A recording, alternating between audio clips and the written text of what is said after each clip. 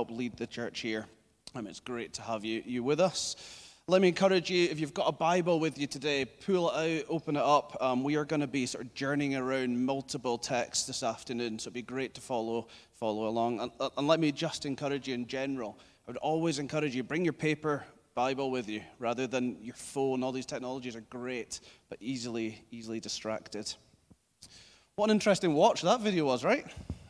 The question that was asked to these youngsters was, what do you think of the Bible today? Really interesting question, and a couple of key views that came out in that video. We had some people that just didn't care. So we had some people that were saying the Bible is full of good guidelines to help me live a good moral life. But ultimately, let's be honest, it's not true, is it? It's a take it or leave it kind of thing.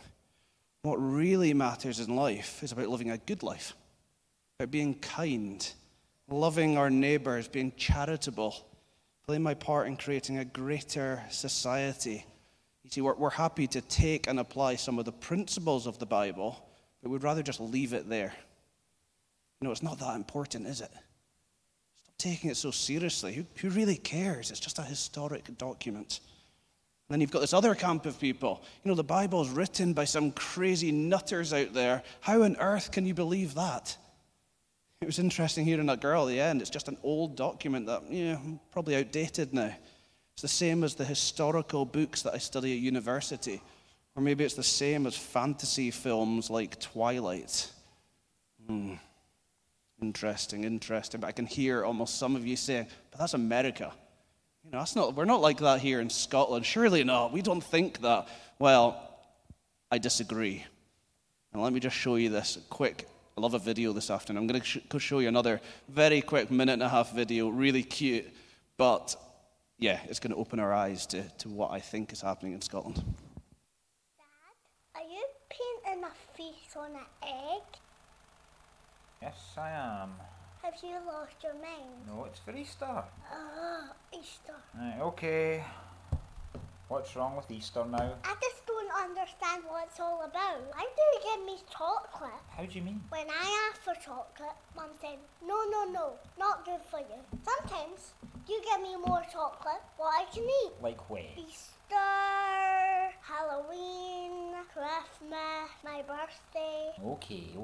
The country is gripped by obesity. All our celebrations have loads of chocolate. I suppose you're right. I don't get the characters either. What characters? The Easter characters. We learned all about Easter at nursery. Yeah? Are Easter Bunny and Jesus best pals? Well, not really. Is Easter Bunny in the Bible? Does he carry a basket of eggs all the time? Well, the thing is, he's not really in the... Does Jesus totally love chocolate then? Well, the thing is, Easter Bunny's not really in the Bible. What do you think Jesus' favourite chocolate is? I don't think he had a favourite. My favourite's Puffins. Listen, Isla, lots of people believe lots of different things, but the most important thing is that we have fun together. You know what I really don't get? What's that? Bunnies don't even lay eggs.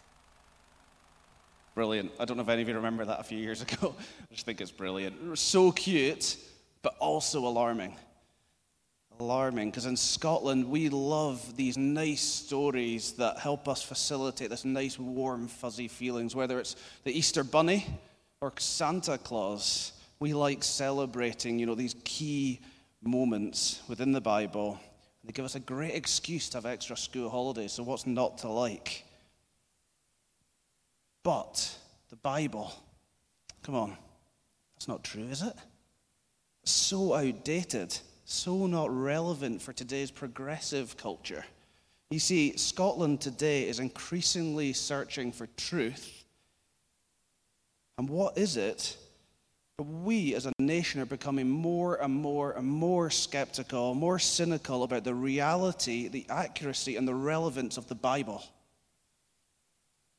All that you need to do is go out in the street this afternoon and ask the average Glaswegian what his or her thoughts are or views are on the Bible, and I can guarantee you a large percentage of the Bible, of the people of Glasgow, would say that it's just full of ancient myths. People shouldn't take it too seriously. How can you believe that nonsense?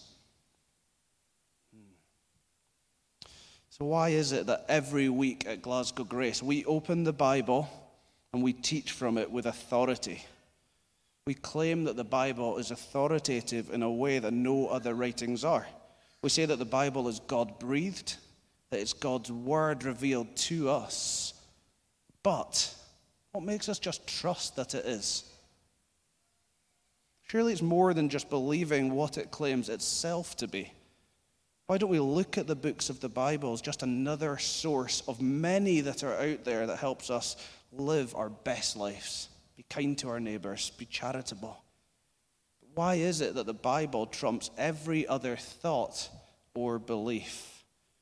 These are the kind of questions that we're going to be asking over the next few weeks as we start our mini series titled What's So Great About the Bible? And today we're starting with how the Bible was put together, how it came to be the book that it is today. Now at Glasgow Grace, we usually teach verse by verse, chapter by chapter, understanding the context of each book that we're preaching through, understanding the narrative of the story, and then how the gospel applies to us. We've been doing this recently in our series in 1 and 2 Samuel. However, over the next few weeks, we're going to be taking a slightly different approach. We're going to be looking to answer the questions that people might have about the Bible without assuming its authority. So the aim of this mini-series is to show you why we believe that the Bible is God-breathed, that the Bible is profitable for teaching, and that God speaks through the Bible to us week in, week out, day in and day out. We believe that every time we pick up the Bible and read it, that God speaks directly into our hearts, directly into our situations through his word. So before we dive in and look at this today, I just want to explain the meaning of one word that I'll be using a few times today, and that word is the word canon. Canon is used to describe the books that make up the Bible, and it comes from a Greek word that means measuring stick. So the question asked of a book, whether it was to be included or not included in the Bible, was always, does it measure up to the biblical standard for a book in the Bible? So when we talk about the Old Testament canon, we are talking about the 39 books that make up the Old Testament, completed in about 430 BC. And when we talk about the New Testament canon, we are talking about the 27 books that make up the New Testament, circulating from 90 AD. So before we dive in today and look at how the Bible was put together, let's ask God to come and reveal to us the truth of his word. Let's pray. Lord God, I thank you that through your word you have drawn us to yourself. Lord, I thank you that we can have full confidence this afternoon that you are speaking to us because your word speaks into our hearts, into our lives, into our situations. Lord, we place ourselves underneath your word this afternoon. We say that your word has ultimate authority over our lives, over this church.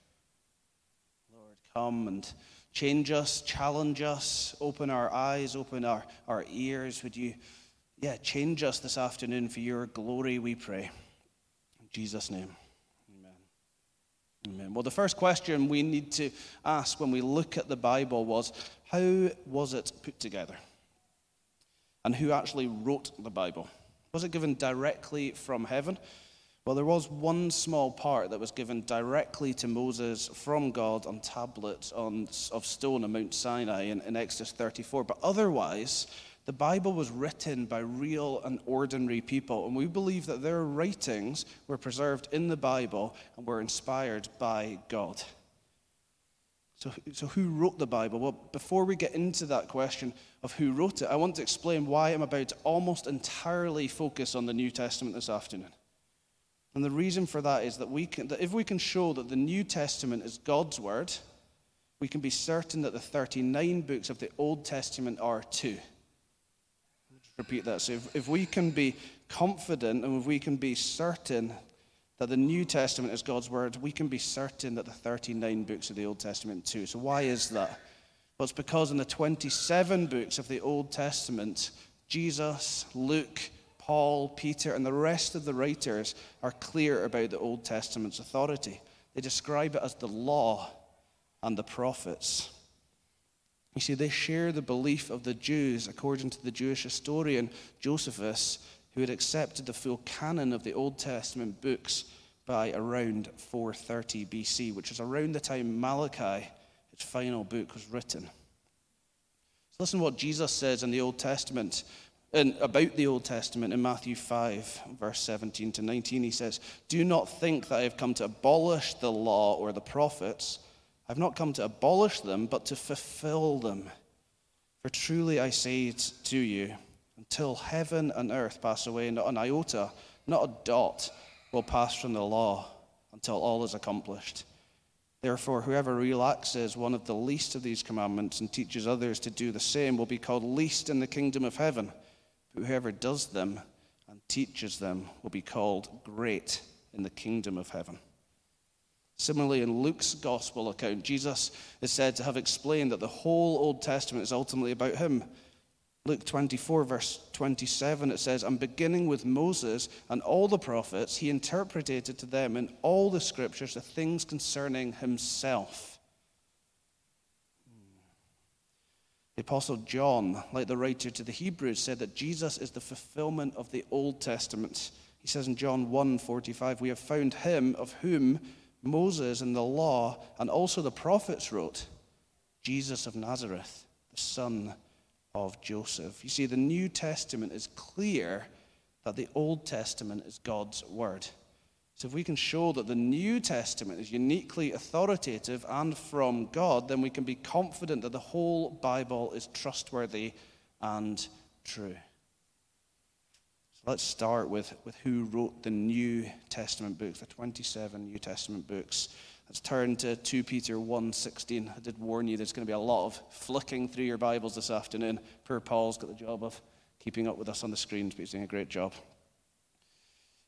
So this chapter here, 2 Peter 1:16, answers this question for us. So starting in verse 16, it says, "We do not follow cleverly devised myths when we made known to you the power and coming of our Lord Jesus Christ, but we were eyewitnesses of his majesty."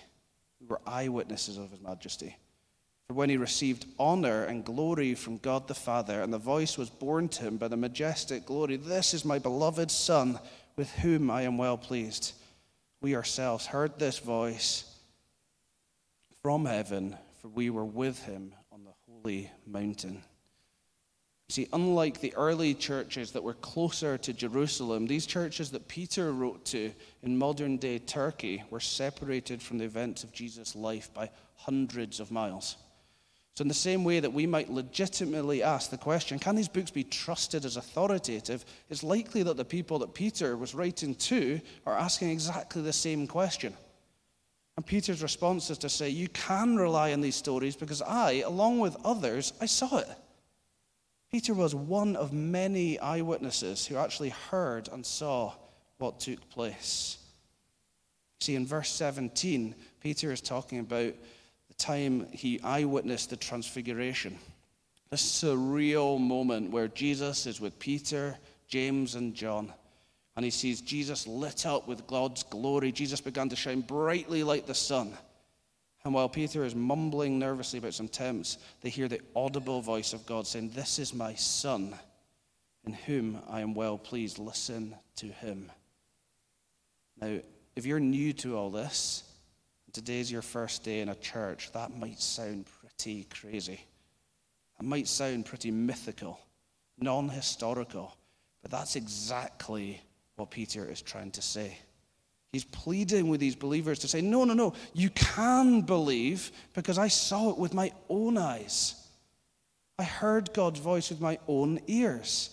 This is the non-fictional section. See, you can believe this afternoon that Jesus lived a perfect life, that he performed miracles, that Pilate found no fault in him in the governor's headquarters, that he was killed in our place. He rose from the dead. He ascended on high. And he poured the Holy Spirit out on believers. Why? Because Peter saw it happen in these very places. So Peter, eyewitness number one. Eyewitness number two, Luke begins his gospel by saying that he saw it too. So not just one eyewitness, another one's coming forward. Luke says inasmuch as many have undertaken to compile a narrative of the things that have been accomplished among us. Did you hear that? He says, many have been writing about these events. Many. Just as those who from the beginning were eyewitnesses and ministers of the word have delivered them to us, it seemed good to me also, having followed all things closely for some time past, to write an orderly account for you, most excellent Theophilus, so that you may have certainty containing the things you've been taught. Okay, and eyewitness 3, John, near the end of his gospel, he tells us why he wrote it. And he says, these are written so that you may believe that Jesus is the Christ, the Son of God, and that by believing you may have life in his name. You see, the Gospels are eyewitness account stories of the life, death, resurrection, and ascension of Jesus. And each of them tells it from a slightly different angle. That's why it's a brilliant place to get started if you've never read the Bible before. If you have a friend who is interested in understanding more of what you believe, then get them to read one of the Gospels. Maybe try the Gospel of Mark. It's the shortest account. And if you or one of your friends need a Bible to start this, then please just let us know. We would love to give you a Bible free of charge to keep. We don't want anyone to have any barriers getting in the way to reading these accounts for themselves. So if you'd like a Bible, please speak to your Grace Community leader or grab myself at the end or Lewis and Abby, and we'd love to help you with that. So we've had eyewitness 1, Peter, eyewitness 2, Luke, eyewitness 3, John, and now eyewitness 4, Paul. He appeals to the church in Corinth in chapter 15 by saying this: then he appeared to more than 500 brothers at one time, most of whom are still alive, though some have fallen asleep. It's like saying, well, if you don't believe me, just ask the 251 plus others who are still around, who saw Jesus alive and heard him teaching after his death too. You see, the New Testament was written by eyewitnesses, people who saw what happened themselves. But who were these people? Well, they were the people that Jesus had made apostles, and on some occasions their co-workers who wrote with their authority. Now, that's not just important because they saw and heard and wrote it down, but because Jesus, God in the flesh, gave them his authority that he had received from his Father. When Paul writes to the church in Ephesus, he sums it up by saying that by God's grace, he was made an apostle to show that the mystery was made known to me by revelation, as I have written briefly. When you read this, you can perceive my insight into the mystery of Christ, which was not made known to the sons of men in other generations, as it has now been revealed to his holy apostles and prophets by the Spirit. This mystery is that the Gentiles are fellow heirs, members of the same body, and partakers of the promise of Christ Jesus through the gospel. In other words, the apostles had a God-given insight and authority to explain the truth about Jesus. That was Ephesians 3, but in the chapter before, Ephesians 2, Paul has already said that the church is being built on the foundation of the apostles and prophets with Jesus the cornerstone. Peter even goes as far as calling writings from Paul as scripture. See, in 2 Peter 3:16, he says that his letters contain some things that are hard to understand. Isn't that quite a comforting thing? That Peter found some of what Paul said quite tricky to understand. These men were used to establish the church of Jesus, and all these writings included in the New Testament canon were completed by 90 AD. So who decided on which books to include in the Bible? Well, some people make the observation that there's no official decision on what was to be in and what was to be out of the New Testament canon until the 4th century, which was after Rome had adopted Christianity as its religion. They say, of course, it was these powerful monks who put it all together because they were just trying to control the people. To be fair to them, we can read Eusebius' writings and others in the 3rd century and see that there were some debate about what should be regarded as scripture and what shouldn't, but only a small handful were ever considered.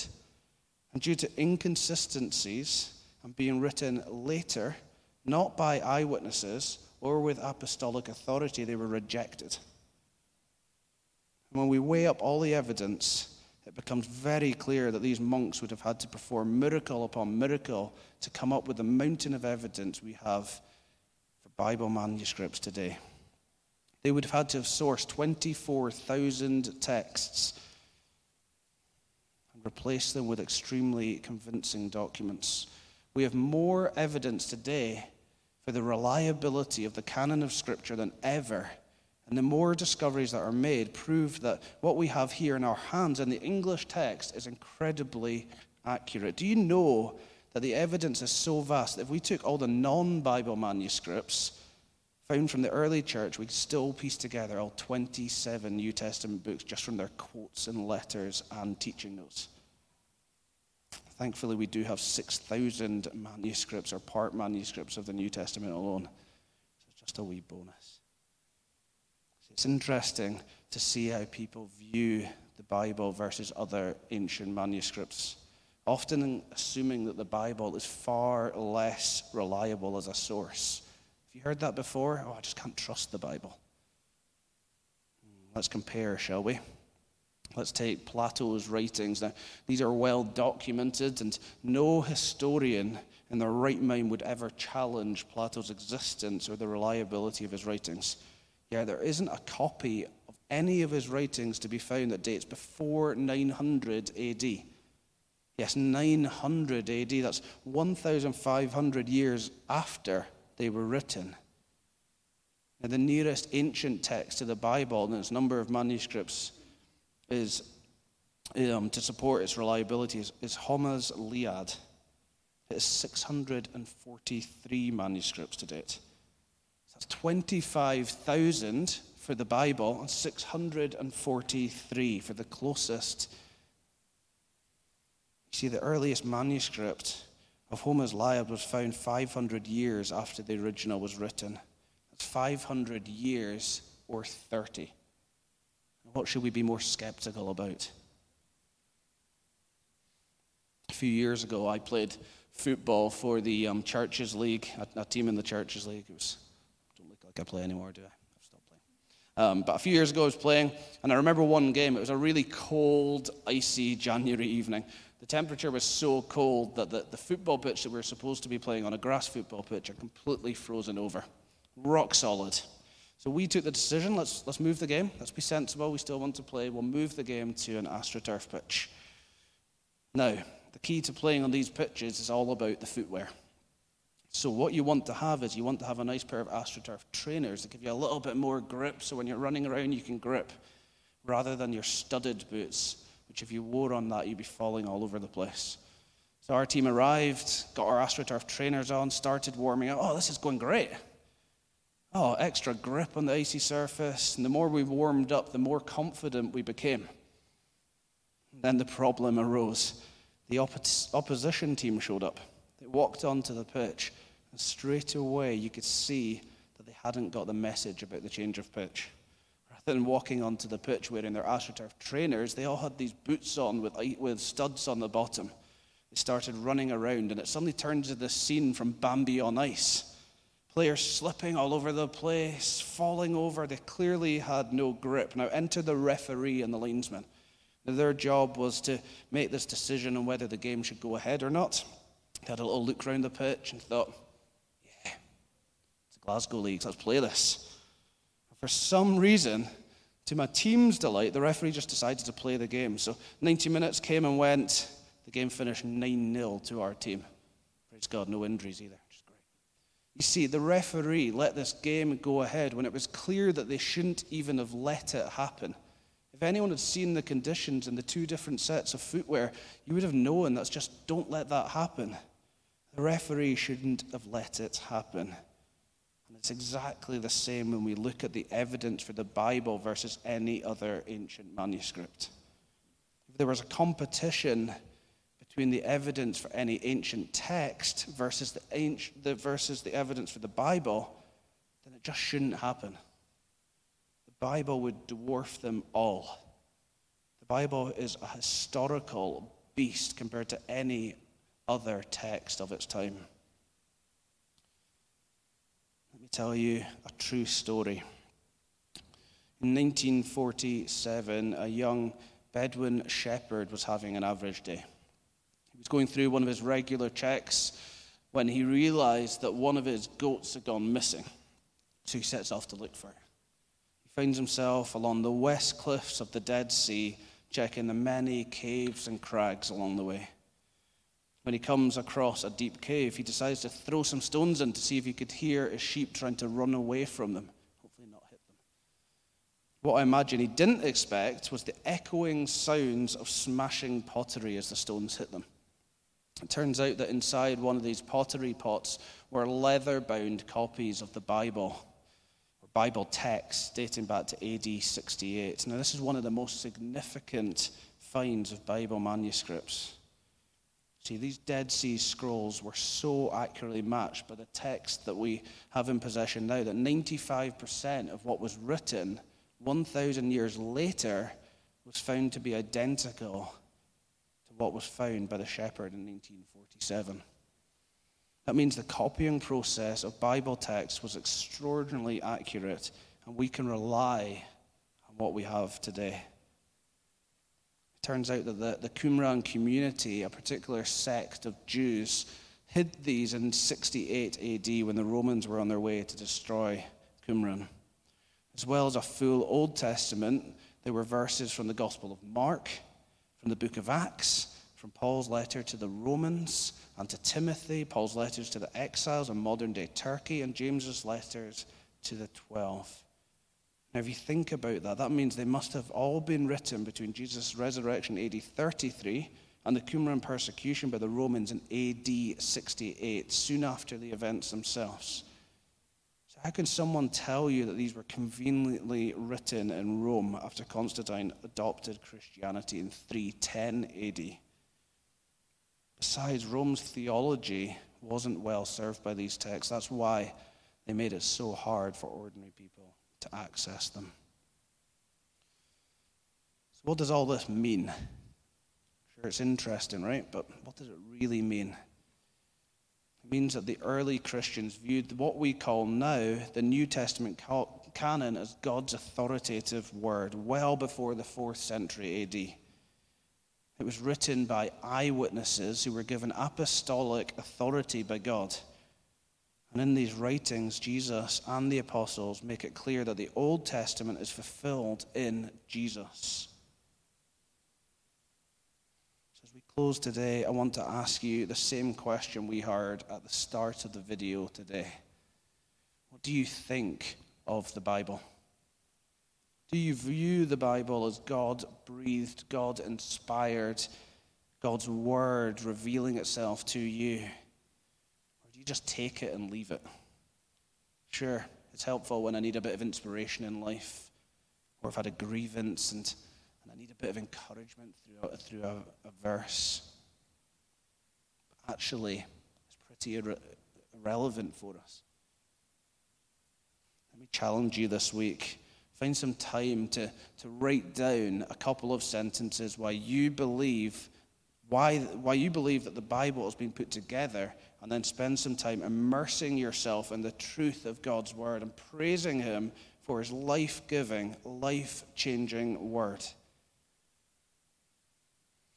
If you're here today and you wouldn't count yourself as a Christ follower, let me encourage you to ask whoever you came along with to read the Gospel of Mark with you. It's a short eyewitness account of the gospel, and I can guarantee you one thing, that it has the power to transform your life, to bring you true life, true satisfaction. If you're here by yourself, you come by yourself, feel free to grab myself or Lewis or Abby at the end. We can think about how we do that. So as Naomi and the band come back up, I just want to encourage you to get on your feet, and we're just going to spend a bit of time responding to God's word in a few different ways this afternoon. So the first way that we can respond is through communion. So as you can see, we've got 4 tables set out in the 4 corners of the room. So during the next couple of songs, feel free to go up and grab a cup of bread and a cup of juice. And that really resembles Christ's body, which has been broken for you, and his blood, which has been shed for you. It says this in 1 Corinthians chapter 11. For I received from the Lord what I also delivered to you, that the Lord Jesus, on the night when he was betrayed, took bread, and when he had given thanks, he broke it and said, "This is my body, which is for you. Do this in remembrance of me." In the same way, he also took the cup after supper, saying, "This cup is the new covenant in my blood. Do this as often as you drink it in remembrance of me. For as often as you eat the bread and drink the cup, you proclaim the Lord's death until he comes." So if you know Christ today, I'd encourage you to go up and take communion. And what we're doing there is we are remembering and we are celebrating. We are remembering that our sins have been taken away from us, that Jesus has paid the cost. He's paid the price for us, and now we can enter in cleansed, that we can come in as saints. Second thing is this afternoon, if you've got words of encouragement for the church, please come down and grab me. I'll be down this bottom corner here, and we can have a little chat about how we fit that in. But for now, I just encourage you, let's stand together and we'll pray as these guys lead us in a few songs of response. Father God, I thank you for your word. Lord, we say that so often, and it almost just becomes this phrase that we say, Lord, but this afternoon we are truly thankful that you have revealed yourself to us through the word of God. Lord, I thank you that every time we pick up this word, we can have certainty that you speak to us. So, Lord, help us to be a people who love your word. Help us to be a people who overflow with your word, that we just love to spend time to know more of you through your word. Lord, I thank you that your word is sharper than any two-edged sword. Lord, it has the power to change our lives, to transform our lives, to make us more like Jesus. Father, we say this afternoon that we want to be more like your son, Jesus. Lord, would you change us? We open up our hearts to you this afternoon. Lord, where we view your word as some sort of take it or leave it tool, Lord, we repent this afternoon. Lord, we repent. We say that we have fallen so far from your standards, but Lord, we pray this afternoon that you restore us. Lord, restore the joy of our salvation this afternoon for all who are saved. Lord, we do pray that we would remember that time that when you poured out your saving power on us. Help us to worship you this afternoon. And Lord, for those who don't know you, Lord, I pray that you would just be nudging their hearts this afternoon. Lord, help them to know that there is more to life than what this world offers. Lord, that your gospel is so much greater. Lord, you are so much greater. Help us to respond to you this afternoon. In Jesus' name, amen.